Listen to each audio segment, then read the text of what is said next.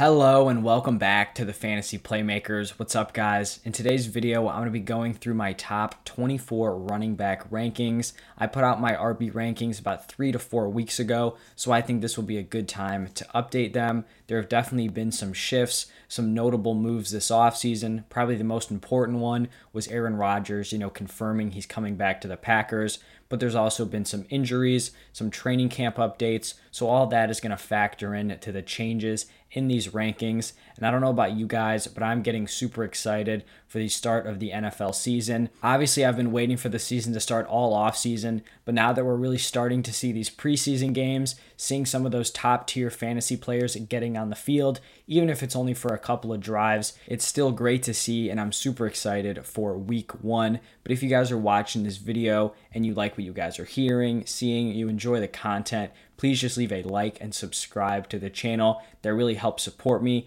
especially gearing into the season. We've been growing a ton, and I really appreciate all the support. Then also let me know your thoughts down below in the comment section. Do you agree with my rankings? Let me know what players you think I'm too high or too low on.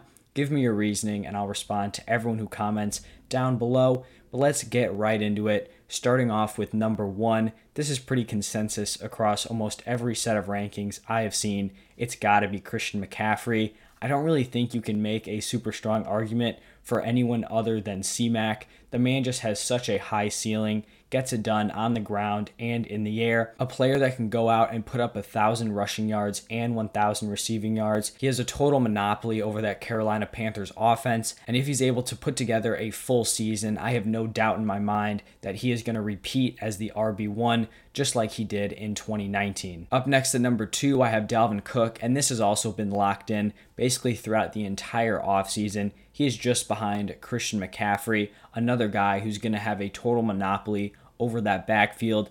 Also has some solid involvement in the receiving game, not as high as Christian McCaffrey, but is still very involved and capable in the receiving department. He's going to get a ton of work, a ton of red zone upside, and the Minnesota Vikings just run their entire offense through him. So if I was up with the number 2 pick, it would be a no-brainer for me. I'm going Dalvin Cook. Now at number 3, I have Alvin Kamara. As you can see at 3 and 4, I have Kamara and Henry, and they've just been flipping back and forth throughout this entire offseason, and I really couldn't fault you if you went either way. I actually just recently posted a video comparing Kamara and Henry, so if you haven't seen that, go check it out. At the end of that video, I talked about how Kamara is probably the higher upside play, just because he does have that huge role in the receiving game, but Derrick Henry is probably more consistent, just because the man does not miss games. He's basically locked in for like 100 rushing yards a game. He has insane touchdown upside. So both of those guys, Kamara at 3, Henry at 4, you really can't go wrong, and I expect both of them to repeat as high-end RB1s this season. I think this may be one of the larger differences between overall consensus ADP and where I have a running back, but I think Aaron Jones here at number 5 is 100% warranted. He has finished as a high-end RB1 the past 2 seasons. You have Aaron Rodgers coming back, so there's no concerns there. He is just so efficient when Aaron Rodgers is in this lineup. The offense has so much touchdown upside. Aaron Jones gets it done everywhere. He gets it done in the red zone. He gets it done on the ground, in the receiving game. The man really can do it all. And I'm just not concerned with A.J. Dillon. I've talked about this a ton, but it's like people forget that Jamal Williams was a super involved backup running back the last 2 seasons, but the difference is that he was also involved in the receiving game. A.J. Dillon is nowhere near the receiver that Jamal Williams was, so he may get, a few more carries than Williams did on a per-game basis, but I think that only increases Aaron Jones' role in the receiving game, and so he may be scoring his points in a slightly different way, but I still think he's going to be getting it done and is one of my favorite values at the running back position. Coming in at number 6, I have Ezekiel Elliott, and early in the offseason, I was much higher on him than consensus. This was when Zeke was still going as a back-end running back 1, but it seems like as time has gone on, people have been moving Zeke up their boards, and so this is pretty much consensus for him. He may actually be going as the RB5,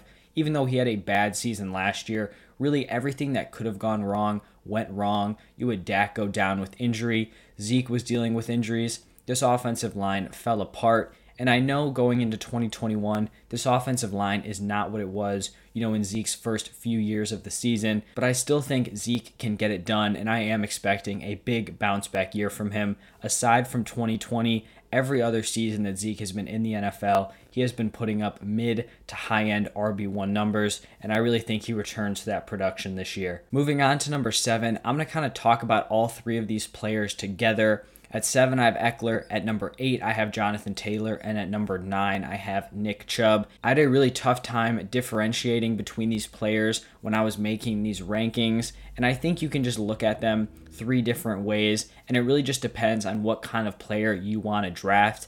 I think of these 3 guys, Austin Ekeler has the highest ceiling because he has the ability to get the workhorse carries on this Chargers team. It's not a guarantee, but if he can get those workhorse carries and has a solid role in the red zone, you already know that he is one of the best receiving backs in the NFL, and he truly does have high-end RB1 potential. So if you want to draft for that upside, Austin Ekeler can definitely be your guy. At number 8 with Jonathan Taylor, I think he's kind of in between the upside and the safe play. Right now, I actually think he's kind of a value in drafts. His ADP has totally fallen off in underdog, and it kind of came out of nowhere. Obviously, we know it's because Wentz and Quentin Nelson are both dealing with that same kind of foot injury, but the reports coming out have been fairly optimistic and saying that they're looking good to play in week 1. And even if they do miss a few weeks, I don't think that should drop Jonathan Taylor off from, a mid-tier RB1 to a lower-end RB2. I think you're going to have this offense at full strength by week 2 or 3, probably at the latest. And in that offense, we know that Jonathan Taylor is going to be getting those workhorse carries. He doesn't have a great role in the receiving game, which is why his upside is not as high as Austin Ekeler. But I think the reason why his upside is a little bit higher than Nick Chubb is because he's probably going to get, maybe 80 to 90% of the carries compared to Nick Chubb, who is splitting with Kareem Hunt. And so he's kind of the middle option, still has some upside, but is just a little less safe than Nick Chubb. And then at number 9, we have Nick Chubb, who I think is the safest, obviously barring injury, which I believe he's only missed 4 games his entire NFL career. Nick Chubb basically seems like a lock to just put together a low-end RB1 season. He obviously doesn't have that upside of his role in the receiving game, but in this Browns rushing attack, it is so efficient. He's probably going to average over 5 yards a carry. He doesn't even need, to be in that 20 carry range to be a workhorse fantasy running back, which is very impressive. He's going to have a ton of touchdown upside once again, and so that's why I have Nick Chubb coming in at number 9. Now at number 10, I have possibly one of the most controversial running backs for the 2021 season. It is Saquon Barkley. If you guys are playing in more friendly leagues, not a lot of high stakes, you're not putting a lot of money down, I'm going to guess that Saquon Barkley is probably going to be a top 5 pick. I did a draft yesterday using ESPN, and he's like their 3rd ranked overall player. So, if people aren't super in tuned with ADP right now, Saquon's probably going to be going super high in the 1st round. But I think a lot of people kind of have faded off of this. There's just a lot of risk with him. The injury concerns with Saquon Barkley have been well documented. It definitely seems like he's not going to be 100% ready by week 1. We don't know how many weeks into the season this is going to linger. Is he going to be limited? He may play week 2, week 3, but is he going to be on a touch limit? It's just all up in the air. And then the other major concern is that offensive line. Probably a bottom 5 unit in the NFL. There's really no guarantee that this offense as a whole isn't just going to be totally brutal. They were second to last in points per game last season. Obviously, a chunk of that is Saquon, not being on the team in the lineup, but still just too many concerns. The ceiling is obviously there, but that's why he comes in as a lower end RB1 for me. At number 11, I actually have another pretty polarizing player, and that is Joe Mixon. And I'm going to be honest, I totally understand if you're not a Joe Mixon supporter. I acknowledge that he has busted in years past. If you've drafted him early, he has probably not lived up to the hype. And so if you're fading him for that reason, I totally understand. But this is why I'm willing to buy in to Joe Mixon this season, and I have been burned by him in the past. So just going to put that out there. But going into this season, Joe Mixon has the opportunity to have a massive workload. If you look at the touches he was getting last season, it was crazy. He was almost averaging 20 carries a game. He was very involved in the receiving game. and everything has improved for him this offseason, right? He was very inefficient on those touches last year, but I expect some improvement there this season, and these are the reasons why. You have Joe Burrow coming back. It seems like he's going to be healthy for week 1, and the entire offense has improved. They've made upgrades in the offensive line, maybe not as big of moves as you would have liked. Obviously, it would have been great if they drafted Penei Sewell instead of Jamar Chase, but Jamar Chase is still going to help him out. This receiving room is absolutely stacked, so they're definitely going to have to pay a lot of attention to these wide receivers. That should open some things up for Joe Mixon. Like I mentioned, the offensive line has improved a little bit. And then you also have Giovanni Bernard, who is no longer in the picture, signed with the Tampa Bay Buccaneers. So Joe Mixon, just a total monopoly on this backfield and has just such a high ceiling this year, which is why he's coming in at number 11. Up next, rounding out the top 12 of this list, it is Antonio Gibson. He put together a super solid rookie season last year, and I only expect him to improve on it. He's going into this offseason as the established workhorse of the Washington football team offense. Obviously, we know what he can do on the ground. He's also a great red zone running back. The issue here, which is why he isn't just a little bit higher, is he doesn't have that receiving role locked up. You still have J.D. McKissic there. Even though he does have the talent to be a top receiving back, we saw it in college, we just don't know that he's going to get the opportunity. But even if he doesn't have that receiving work, he still has RB1 upside. This is going to be an improved Washington football team offense, so I'm excited to see what Antonio Gibson can do this year. Starting off the RB2 group, I have Clyde Edwards-Helaire here at number 13. Definitely busted in 2020, was a super high pick, a first-round guy, just did not live up to the hype. Everyone knows the story. Everyone knows he was a big disappointment. But that doesn't mean he cannot bounce back in 2021, and that is what I'm expecting for him. A lot of stuff has gone his way this offseason. It really seems like he is lined up to be the workhorse. You don't have Le'Veon Bell there. Before Le'Veon Bell was signed, CEH may not have been living up to his ADP, but he was definitely still putting together some really solid games. And that was honestly when the Chiefs' running attack was most effective. I think they recognize that, and he will have the opportunity to have a big role this season. He's going to be on that high-scoring offense, should have way more touchdown upside than you saw last season. And so that's why he comes in as a high-end RB2 for me and is very close to breaking into that RB1 range. To continue the streak of very young running backs, I have Najee Harris coming in here at number 14. I wasn't super high on him to start off the offseason, but I've slowly been moving him up my rankings. Obviously, some of it has been due to injuries, but also I do understand, his potential workload this season, and it's just going to give him a really solid floor. I think when people talk about Najee Harris, a lot of people are looking at this massive ceiling he's going to have, and I actually look at it the other way around. The amount of touches I think he's lined up to get is going to give him a really solid floor, because even if you are inefficient with those touches, you're still just going to be putting points up, kind of like a Joe Mixon-esque season from last year. I don't know if the ceiling is as high as it's being pushed, because this Chiefs offensive line has proven it is not great. So he's definitely not going to be a Nick Chubb-esque player who's getting like 15 carries a game, averaging 5.5 yards per attempt. I think he's going to be much more around those 20 carries a game, maybe averaging 4 yards a carry. But he's an all-around very solid running back and should put together a really nice rookie season. At number 15, I have the fourth second-year running back on this list with DeAndre Swift. I think I'm a little bit higher on DeAndre Swift than consensus, but I am kind of buying into this workload he's going to get on the Lions. And the reason why I like him this year is because he is a great receiving back. If you have a guy who's not great in the receiving game, but is going to get a lot of rushing volume on a really bad team, that's probably not a player I'm going to be super interested in. But when I'm looking at DeAndre Swift this year, I really expect him to get around, maybe 12 to 15 carries a game. And those may not be touches with a lot of touchdown upside, but this offensive line is very nice for the Lions, and he does just have that great ability in the receiving game. We saw him put together RB2 numbers last year while barely touching the ball, and so if he can go out, average, 6 targets a game, I really think he has some nice upside this year, even if this Lions offense is going to be terrible. Chris Carson is up next here at RB16, and he kind of seems to just be the forgotten guy in this group of running backs. His ADP has started to rise throughout the offseason.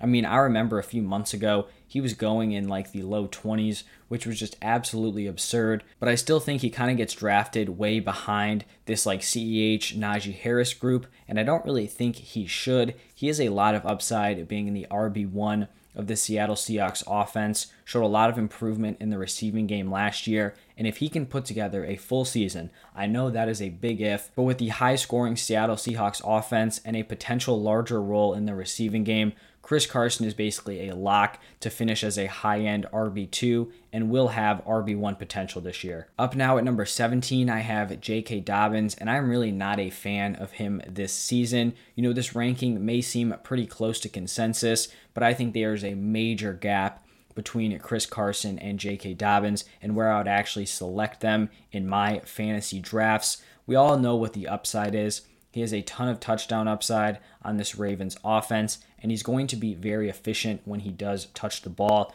But there are also some glaring red flags. The first one is that this Ravens backfield is just stacked, and it's not even because there are other great running backs. You do have Gus Edwards there, who I think is very solid, but Lamar Jackson is the best running back on this team. He has made that clear. If he's healthy, he's going to go out there and rush for over 1,000 yards and a lot of touchdowns, and that's definitely going to limit Dobbins' overall upside.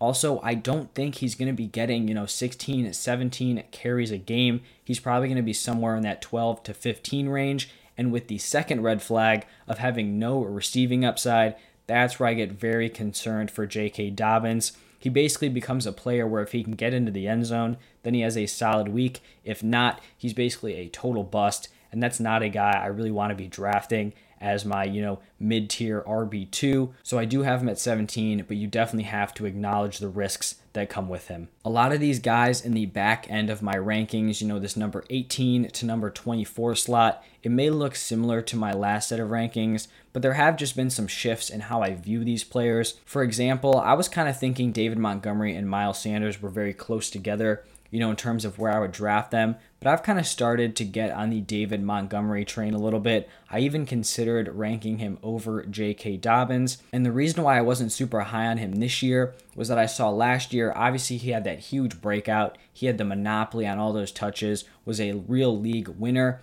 But the issue is that I didn't think he could retain that workload with Cohen coming back. You've got Damian Williams coming in. And while I still don't think he's going to maintain the same amount of opportunities per game he saw last season, he definitely impressed in that role last year. And there still is a lot of uncertainty with Tariq Cohen. He hasn't been able to practice yet. He's coming off that ACL tear, and it seems like he may not be able to practice for a few more weeks. So David Montgomery really could kind of swoop in here and just steal that receiving role. Obviously, Cohen will still get his opportunities, but David Montgomery, I think, is going to have more work than I had initially anticipated, but he is still coming in here at RB18. Now at number 19, I have Miles Sanders, and really his season could go in any direction. I really think he has the talent to be a 3-down back in the NFL. He is solid in the receiving game, even if he didn't really show it last season, and he can get it done on the ground. But the issue is he also has the potential this season of being kind of thrown into the committee. Obviously, he would be a leader of the committee, but still, it's not something you want to be drafting, as a mid-tier RB2, especially when I have guys ranked behind him that I do think are going to be workhorses.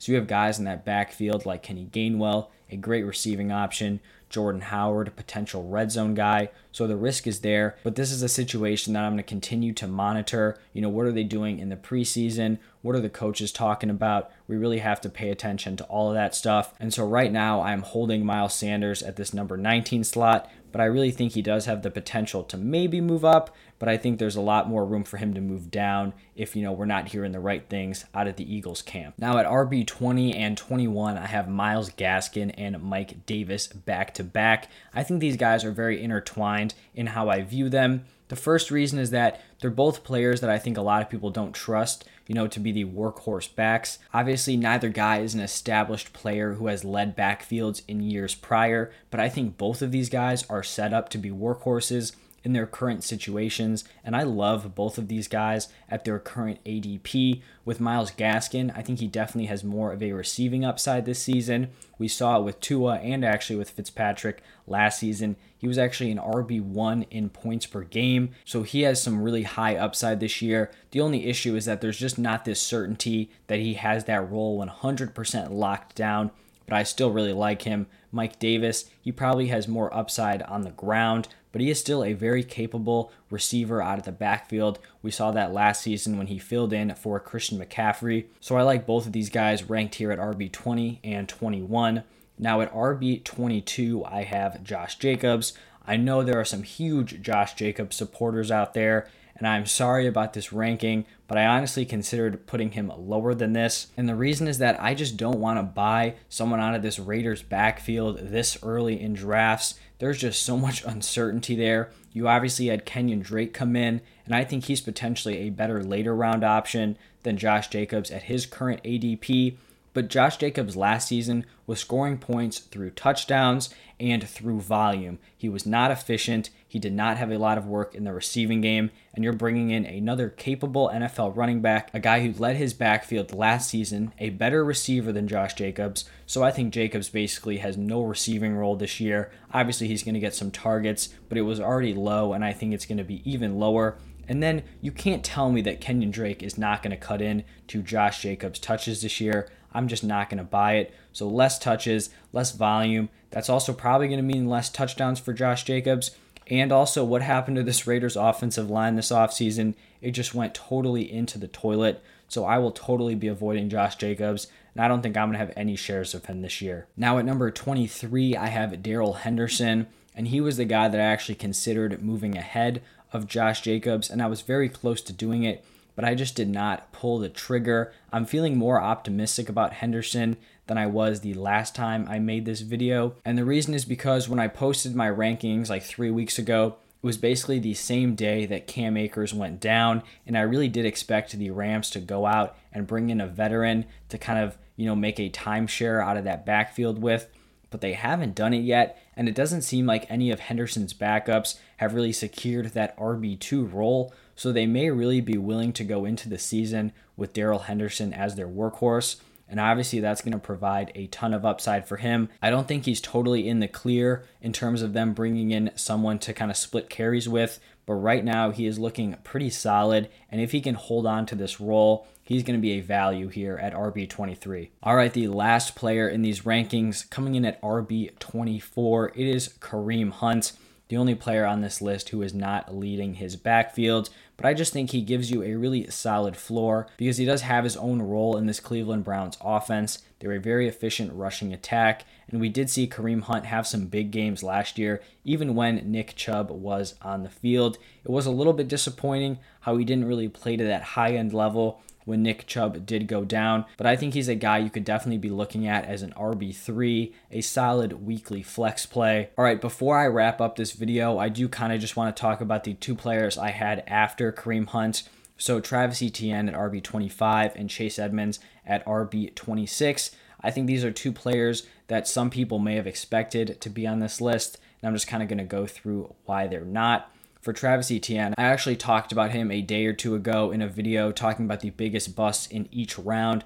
Go check that out if you have not already. But basically, to sum up what I talked about there, I just don't think he's going to be the workhorse of this backfield. He's going to have the receiving role, but I think he's going to lose out on a decent amount of carries and the red zone work, and that's just not the type of player I want to target in round number 5. And with Chase Edmonds, it's honestly a pretty similar thing. He's going to have that receiving role locked up, but does James Conner eat into those overall carries and into the red zone work? It just remains to be seen, and so that's why I don't feel confident putting these guys in my top 24 running backs. Thank you guys for watching and listening. If you enjoyed the content, like I mentioned at the beginning, please just leave a like and subscribe to the channel. It would really mean a lot to me. You guys don't know how much that helps support this channel. And also let me know your thoughts down below. Who do you think I'm too high on, too low on? Let me know your thoughts overall. I want to hear what you guys have to say, and I'll be responding to everyone who comments. So thank you guys for tuning in. Make sure you guys watch out tomorrow. I'm going to be posting my wide receiver rankings,